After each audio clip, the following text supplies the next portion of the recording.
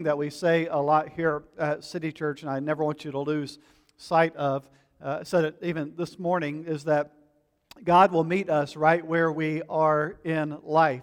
And what that means is that God will meet us in the messiness, and that God will meet us in the brokenness, that the gospel is not a clean yourself up and then come to God's story, that the gospel is that God meets us right in the mire and the grime of everyday life, right? In the brokenness is where He meets us. Now, this truth, this idea that the gospel meets us right where we are, it plays itself out in the Scriptures and in our everyday life in numerous ways, including with this idea that it is often after encounters with God or kind of spiritual experiences that those are often followed by the very harsh realities of everyday life. What I mean by that is often when you go through a mountaintop experience in life, a spiritual high or an encounter with God, and you're kind of at that high in life, those seasons are often followed by very low seasons in life. The valley of the valleys, the low of the lows. And so the good news of the gospel is that it meets us in both of those spaces. In the highs of highs and in the lows of lows, that God meets us right where we are. And we see that so vivid in the story that we are in today in Mark's Gospel. Last week, we were on the Mount of Transfiguration. It was Peter and James and John hanging out on the mountain with Jesus and Moses and Elijah. That's pretty good company to keep. I would say that was a kind of a pinnacle, mountaintop spiritual experience for Peter, James, and John. And then, as we see in our text today, they are immediately dropped back into the harsh reality of everyday life. And that's the text that we are in today. They are immediately kind of snapped back into reality. They leave the Mount of Transfiguration and are thrown right back into the harshness of life.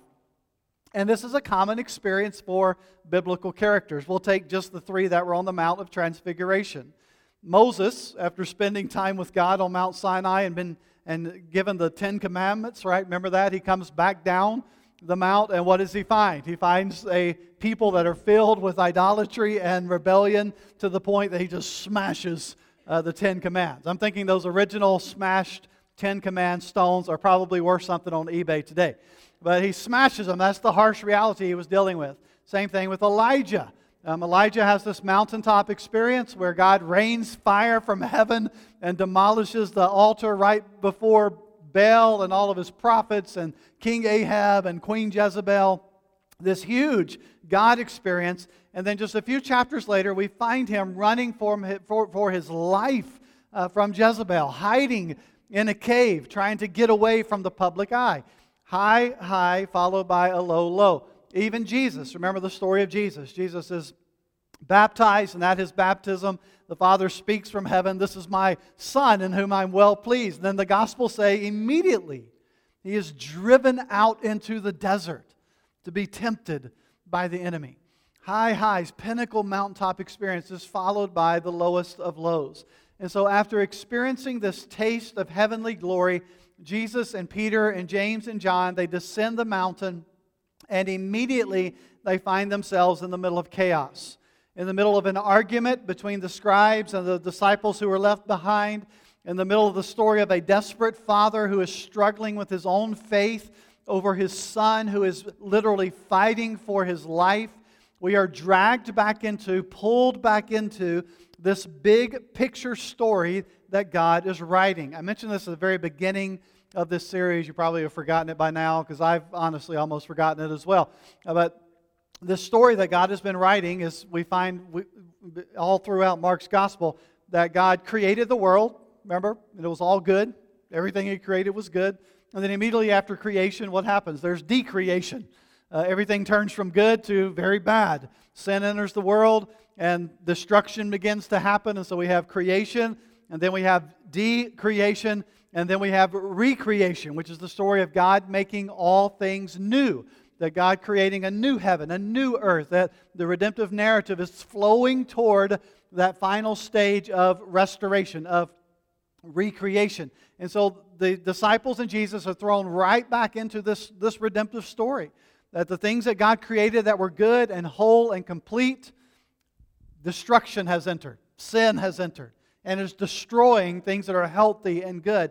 And that's where Jesus and the disciples are, in that stage of decreation. And then Jesus comes along and recreates, right? He makes this boy whole. He makes him new again. So let's dive into the text and we'll walk through this, and then I want to bring full circle this whole story and talk about faith and doubt in the end, because it's such an important concept in this story.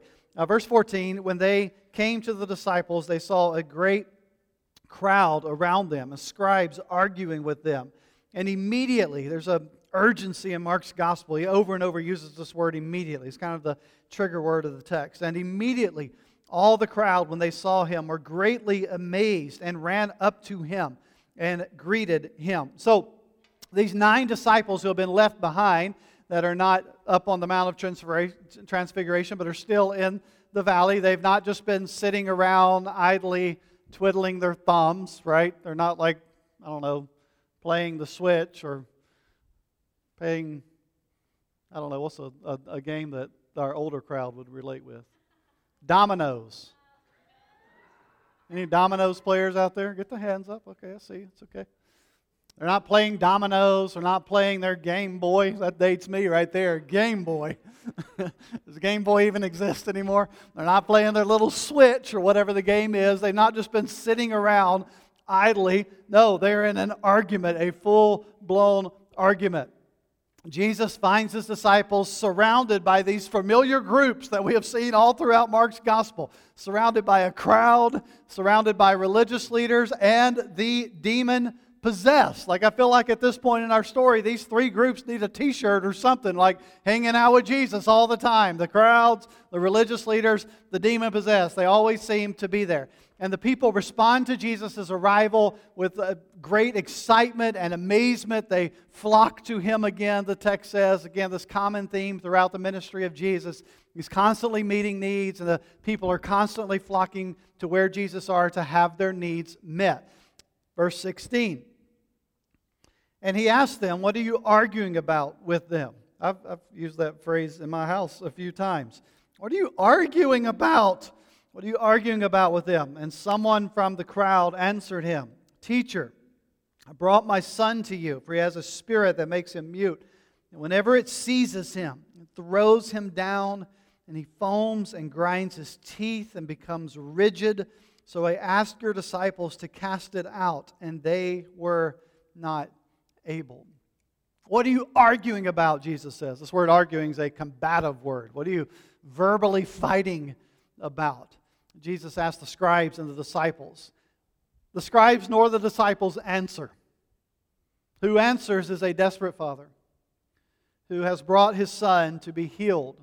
He provides the answer to the question.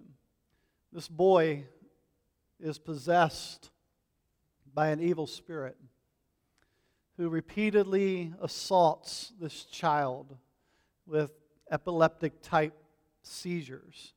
He convulses, foams at his mouth, he grinds his teeth, he has violent spasms, a loss of consciousness by the end of the story. This helpless father is desperate, and we see why, right? Like, as a parent, I empathize with this father. See, this boy is not just sick. This boy is literally under attack.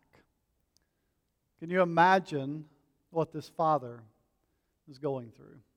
Like, to watch his child being treated this way by a spirit outside of him who has possessed him and is wreaking physical havoc on this boy's life. Like, there's very few characters in the gospel narrative that find themselves in a more desperate place than this dad, the son that he loves and is raising, to watch this happen to him. Some of you have had children that you've watched go through things, maybe a sickness or something going on in their life, and you've kind of had to watch, right, as a bystander, to kind of watch what's happening and wishing that you could take it away and wishing that you could take the pain or the sickness away. Like, we've been there as a parent. If you're a parent, at some level, you've experienced this. Some of you more harsh and severe than others, but we've all been there as parents to watch and understand the desperate place that this father is in. This weekend, the way that Ashley responds to stress, which we have a lot of in our life right now, is she sleeps a lot. More than normal, I'll add. And so the way that I deal with stress is I don't sleep a lot, more than normal. And so I stayed up and watched a movie, and she stayed up for 3 minutes and watched some of the movie and then fell asleep. And I finished watching the movie, and the movie was about these 12 young soccer players in Thailand and their coach that were trapped in this cave. Remember the story from about 4 or 5 years ago? And they've made a movie out of it now. It's on Amazon, I think. That's free publicity right there for Amazon. And so I watched this movie about these 13 lives, these 12 soccer players and their coach that were trapped deep in this cave. And if you know the story, a monsoon happened and they find themselves trapped in the cave. They were all headed to a birthday party. And the one kid whose birthday party they were headed to, or the house they were headed to, he had to go home and help get ready for the party, and so he didn't go. And the other 12 kids go to this cave, like, hey, we're going to go explore the cave before we go to the birthday party. And so the floods hit, and they're trapped in this cave. And the one kid who did not go, they're all like, well, where's all the kids? And he's like, I don't know where they're at. It's past party time. And all I know is they were headed to a cave. And so the parents go, and here's all these bicycles at the entrance of the cave. And then they realize their kids are trapped in this cave. And they're deep, deep, deep into the cave. And if you remember the story, it took like professional divers to come in and kind of navigate themselves through these narrow tunnels. I about lost it just watching what they had to swim through. I'm like, I just can't watch this. I feel freaked out laying in my bed. Things are just too tight right now. And so they're making their way with this cable, trying to get back to these kids. They eventually do. But in the midst of all these parents have no clue really what's going on outside of their kids are trapped. And they're desperate, right? Is my kid alive? They finally find the kids, and they send word back.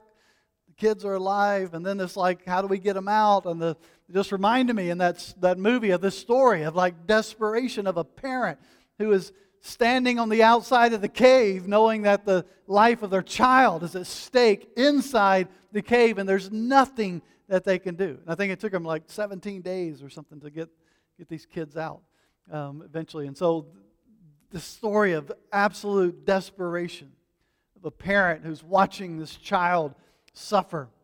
And out of desperation, he brings his child to Jesus. Remember, crowds, right? These crowds have been telling the story of Jesus who heals and rescues and delivers, and blind that see, and those who are unable to talk that suddenly have a voice, and those who are unable to hear can suddenly hear, and the lame are walking. And so this exhausted, desperate father brings his son to the disciples of Jesus who are unable to help. Unable to help in his most desperate hour. But Jesus is. Jesus is able to help. Verse 19. And he answered them, this is Jesus talking, O faithless generation, how long am I to be with you? How long am I to bear you? Bring him to me. You hear frustration in Jesus' words here. Faithless generation, how long am I to bear with you?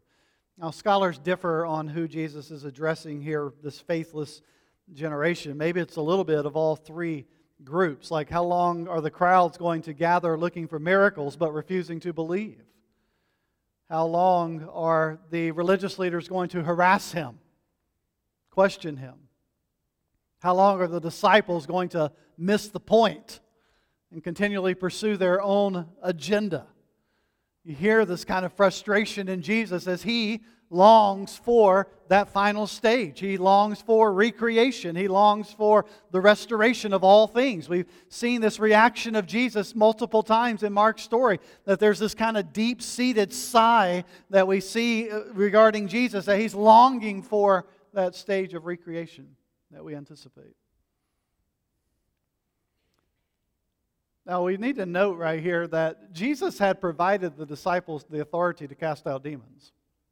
If we were to back up in the story, if you remember, He sent them out with the power and the ability to cast out demons, but here they fail. Later, Jesus rebukes them for failing to look prayerfully to God. So this hurting father in desperate need has brought his battered son to them, and they have failed him. Listen, they have failed him, but they do have time to squabble with the religious. They failed to meet the need of the hurting, but they got time for religious arguing. It's a story here, right? There's a narrative. They're squabbling with the religious while the hurting are all around them. Not too far off of kind of the modern church. We have a lot of time to fight and argue about things in church life while there's a hurting world watching and in need. That's why we want to stay focused on what's important, right? You've been around City Church, keep the center circles the center circle things. Keep the closed-handed issues closed-handed, and let everything else be very open-handed, and focus on how do we get the gospel to the hurting. So, Jesus, bring him to me, he says, verse 20. They brought the boy to him, and when the spirit saw him, this common reaction of the demon, immediately, there's the urgency again, immediately it convulsed the boy. He fell on the ground and rolled about, foaming at the mouth. And Jesus asked his father, how long has this been happening to him? And he said, from childhood, and it has often cast him into fire and into water to destroy him. But if you can do anything, have compassion on us. Bring him to me, Jesus says. And right before the very eyes of Jesus, the demon violently convulses the boy and slams him to the ground. How long have you been experiencing this? Jesus asked. I like that Jesus says to him, tell me your story. Tell me how long this has been going on. I love how he invites the Father to speak his heart here. He's full of compassion. Jesus says, tell me how long this has been going on. Let me hear your story. What a Savior we have that cares about the depth of our stories and how long we've been going through stuff. And some of you have been going through some stuff for a long time. And Jesus says, tell me your story. How long have you been facing this? How long have you been going through this depression? How long have you been struggling in your marriage? How long has this addiction had a grip on you? Tell me your story, because he's full of compassion. From childhood, this desperate father replies, and it has often tried to destroy him. Imagine how this father lived life on edge. Whenever they're around fire, whenever they're around water, he never knows when something's going to take possession of his son and try to destroy him in the moment. Throw him into fire, throw him into water, trying to destroy his life. What kind of life are you living as a parent? On edge all the time, wondering when is the next event? Is this going to be the one that takes his life? Now, I want to pause right here to say something. I want to pause to note that the goal of the enemy is so brutally clear here: to destroy children. Destroy children. That's Satan. That's the enemy, is to destroy kids. Destroy them. He wants to take the life of the child. So what that means for you as a parent is his goal is to destroy your children. His goal is to destroy my children. It's only by the grace of God, right, that He intervenes. We'll see in a minute. Jesus has the opposite attitude about kids. But the enemy's goal, make no bones about it, be crystal clear, his goal is to destroy your kids. And we see that play out so clearly in modern culture, right? We see it play out so many ways, to take the minds, rob the hearts, rob the souls of our kids, to destroy their lives before they're even born. Like everything he can do to destroy kids, he wants to do it. So keep that in mind. That's the goal of the enemy. So as you parent, right, and you're struggling with the reality of how do I raise my kids in this culture, understand that the enemy wants to destroy them. And so that should drive us as parents to our knees and an absolute dependence on the God who protects them and keeps them safe. Because his goal is to destroy them. This father cries, Jesus, if you can do anything, have compassion on us, help us. He longs for help, and he believes that the source of this help is the compassion of Jesus. Have compassion on me. And then Jesus calls him to faith. Verse 23, Jesus gives this response of he said to him, if you can, all things are possible for one who believes. If I can, Jesus says, he invites this desperate father, believe in me. Believe in me. Believe in me. What Jesus is saying is, I am the one who can do this. The who over the what. Am I believing in the who? In Jesus. Am I trusting in the who? And then verse 24, one of the most candid responses in all of Scripture, and we'll circle back to it. This father replies to Jesus, and I love the honesty of his words. Immediately, there's our urgency in the story. Immediately, the father of the child cried out, and he said, I believe. Kind of, right? I believe. Help my unbelief. Again, this is one of the most candid verses in all of Scripture. Jesus, I believe. Help my unbelief, this father confesses. And this father speaks for all of us. He speaks for all of us. He speaks for all of us who live life in the in-between. Between the here and now and the not yet. He speaks for all of us who live life in the in-between, between the faith, between the doubt. We want to believe, but we wrestle. We wrestle with the harsh reality of life. I want to trust, but I am overwhelmed by the brokenness. Right? I want to believe, but I am hurting from the pain. I want to trust and fully trust and depend. But man, the brokenness is weighing on my soul. He speaks for all of us, doesn't he? Life and the in-between. And we're going to circle back to that in a moment. Verse 25.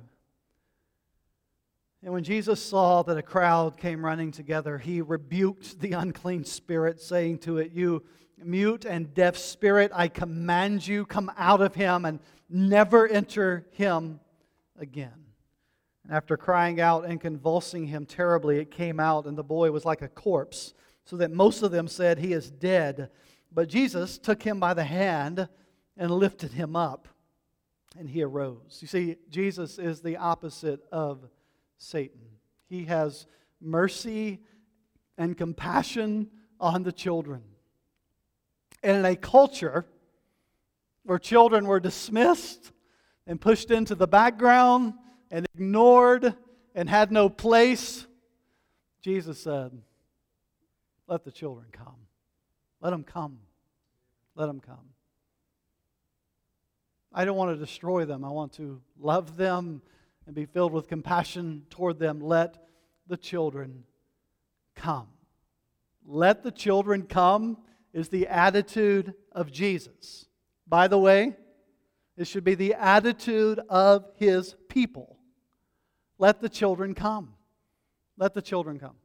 We are in a place in our city that we're surrounded by kids of all types of kids, of all nationalities and ages and races, and our attitude as a church should be, let the kids come. We know, like, we spent money on carpet and paint and redoing our kids area. Now let the kids come and destroy it.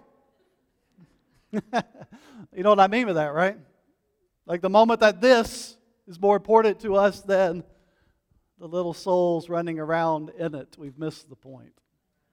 So I told you guys at the beginning, when we get done with this thing and it's clean and awesome and attractive, I want to reach a place where, like, trying to figure out, how do we get permanent marker off the wall? How do we replace this piece of carpet where there was a juice box spilled, right? We need to be having those conversations because kids are filling our rooms. Let them come, Jesus says. Let the kids come.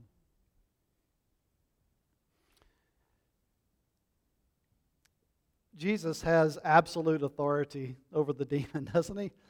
He commands this evil spirit to exit the boy's body once and for all, and it does. But again, note, not before assaulting this child one last time to the point that most of the crowd believe that he is dead.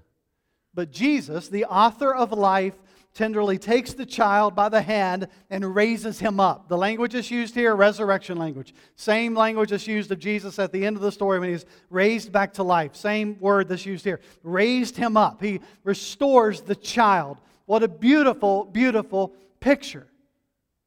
The boy is hurting and wounded. But guess what? Jesus has handled hurting and wounded before.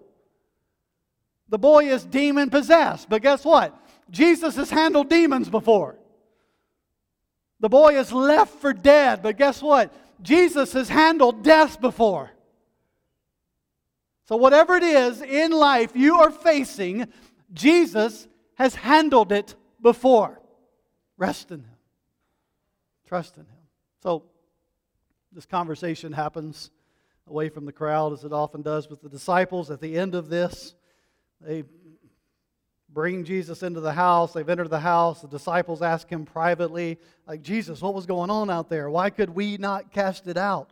And he said to them, this kind cannot be driven out by anything but prayer. So later in the house, the disciples are confused. They're questioning their inability to cast out this demon, to which Jesus replies, this kind cannot be driven out by anything but prayer. Interesting side note here, if you want to back up in the text, is there ever a moment where Jesus stops and prays before delivering this child? No. He doesn't stop and say, let me pray about this. What's the point? The point is, Jesus is not saying stop and say the right magical words in order for something to happen. The point is, Jesus lives a life of constant connection, constant communion with the Father. He lives with this posture of prayerful dependence. And he is constantly in connection, fellowship, and communion with the Heavenly Father. He's constantly depending upon Him, resting in Him, so that when these moments come, Jesus just acts. Because He's dependent on the Father. You see, what prayer does is it focuses and directs our faith to the right source. It gets us off of us. Prayer causes me to focus on the one who's capable of meeting the need. Prayer causes me to rely upon the Creator of the world. Prayer gets His attention in the sense of I am resting in Him in that moment. Prayer is directing your focus to the one who's capable of meeting the need, of providing. See, I'm like the disciples. Way too much. I'm eager to engage in arguments while hurting people surround me. I'm often beset by my own failures. Why could I not do this? Where's my ability?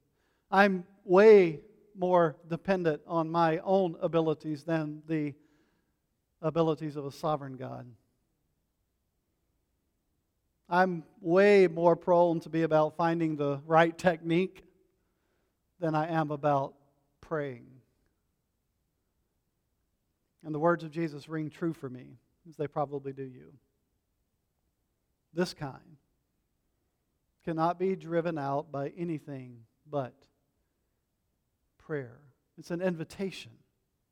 It's an invitation to stop trusting in what you can do and trust in what God can do. To which, if you're a lot like me, my response is, God, I want to believe, but help my unbelief.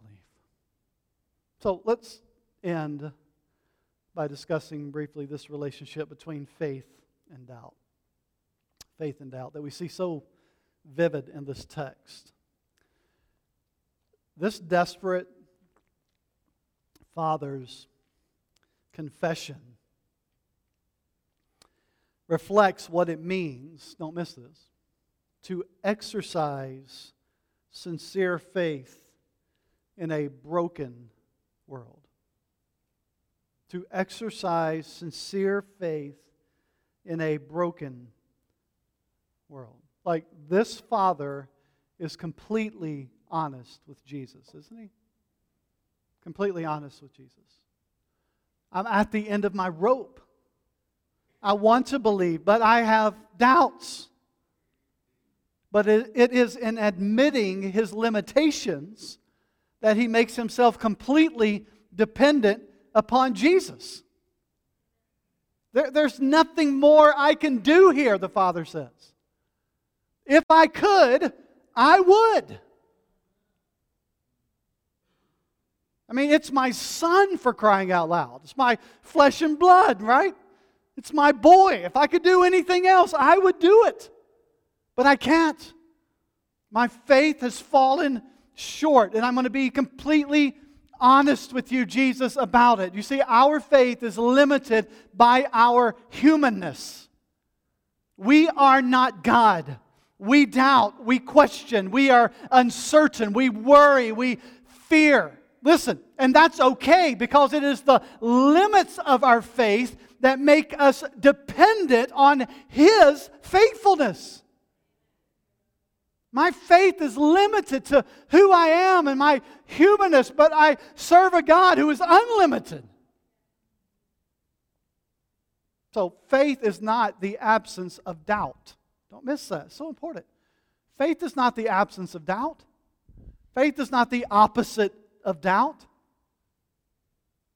Faith is not having answers to every question that the hardships of this world create.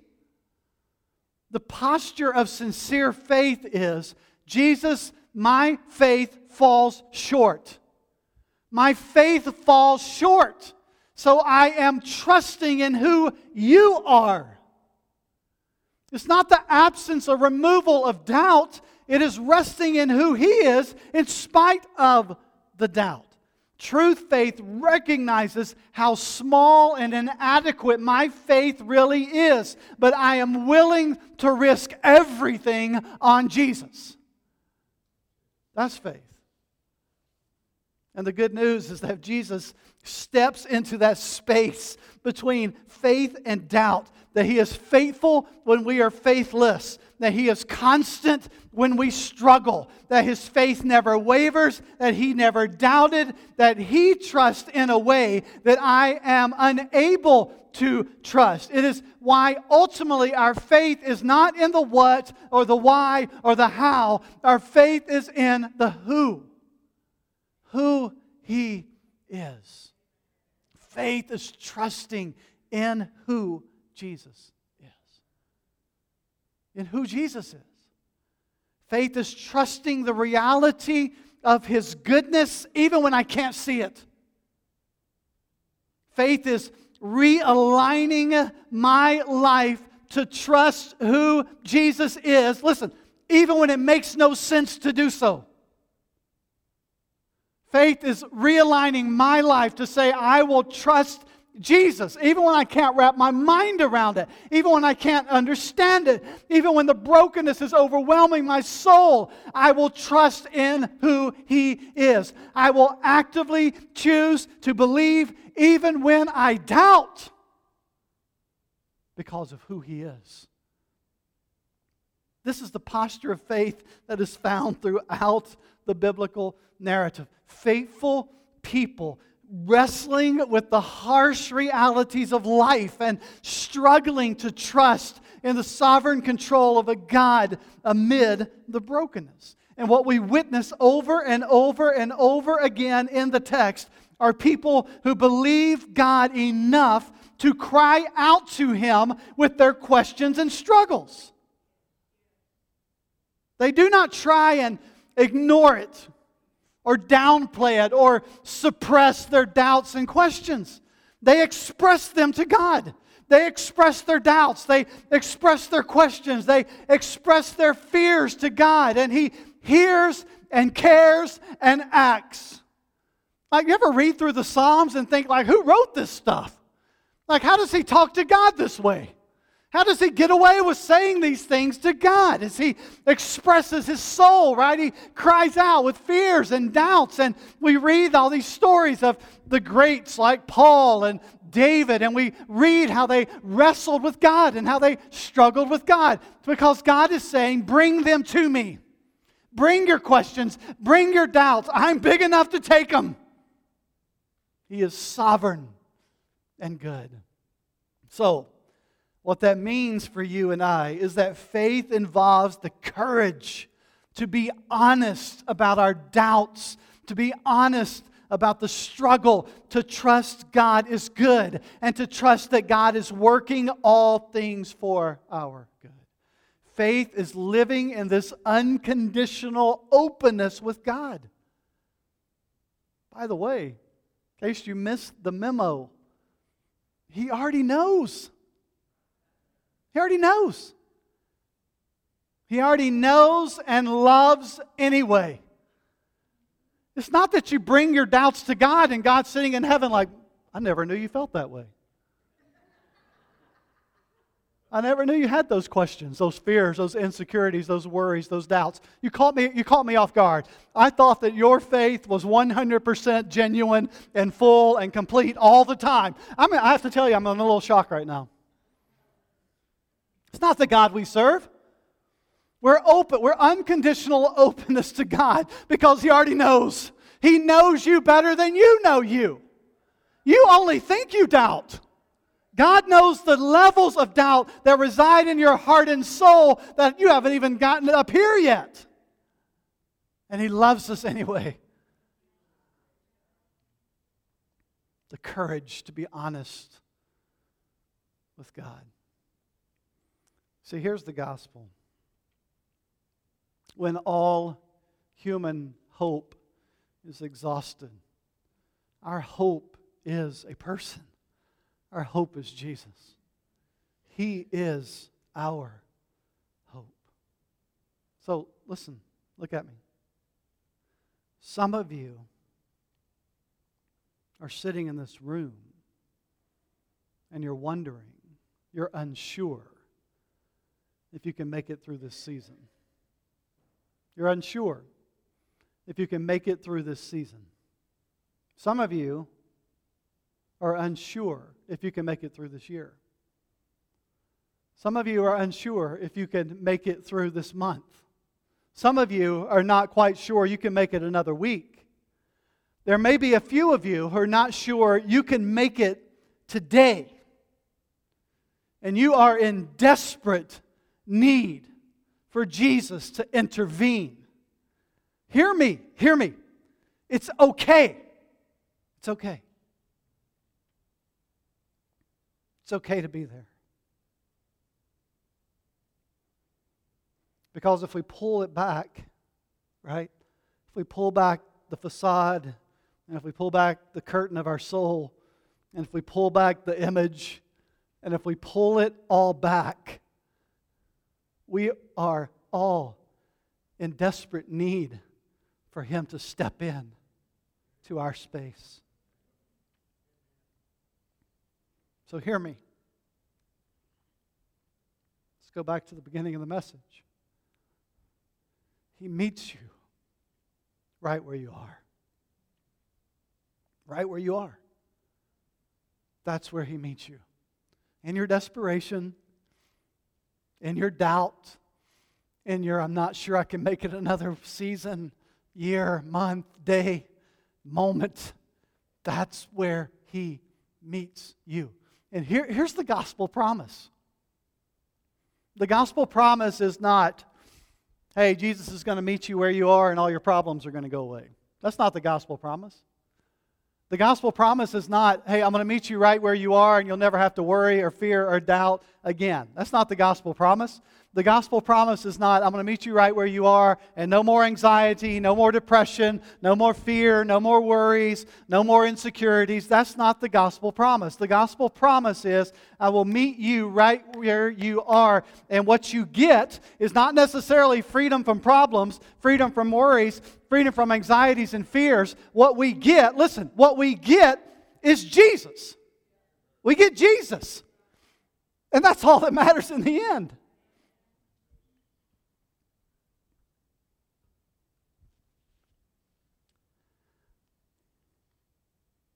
The gospel draws people in need. And it invites us to put our hope in Jesus. Not in us. Not that our circumstances will change. Not in the temporary. Not in fixes. Not in solutions. We get Jesus. And I want to tell you, if I'm being really honest, in your desperate moment, Jesus will meet you right where you are, but it may not fix your marriage. You hear me? It may not fill your bank account full of money. It may not give you a new job. It may not make your children run to Jesus that are away from Him. It may not make your problems go away. As a matter of fact, it probably will not. Because it's not about temporary fixes and solutions and techniques and all those things. Jesus says, what you need only comes by what? Prayer. Absolute dependence on me. You get Jesus. And so we trust in the one who is full of compassion and faithful and went all the way for you and is eager to meet you right where you are. So cry out to Him. See this language over and over in this text? Cry out to Him. Cry out to Jesus. Cry out to Him wherever you are. So we're going to end with something a little different than we normally do. I want you to read a prayer with me. This is the Northumbria community. I don't want to get into explaining what that is. It's a group of people from all types of denominations that have this group. It's primarily in Europe, and they offer a lot of prayers that remind us of the beauty of the gospel. And I came across this one this week, and I thought it was so appropriate for this message that I just wanted us to read this prayer together as a church. May this be our heart's cry that flows out of this text. So we're going to put it up on the screen for you, I think. We're not going to put it up on the screen for you. I'm just going to read it to you. We'll post this online so that you can have it after, okay? So here is the Northumbria Community Evening Prayer. Lord, you have always given bread for the coming day, and though I am poor, today I believe.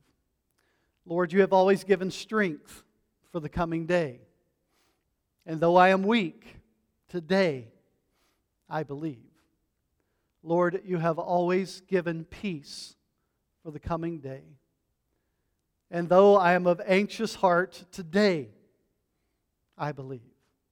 Lord, you have always kept me safe in trials, and now, tired as I am, today I believe.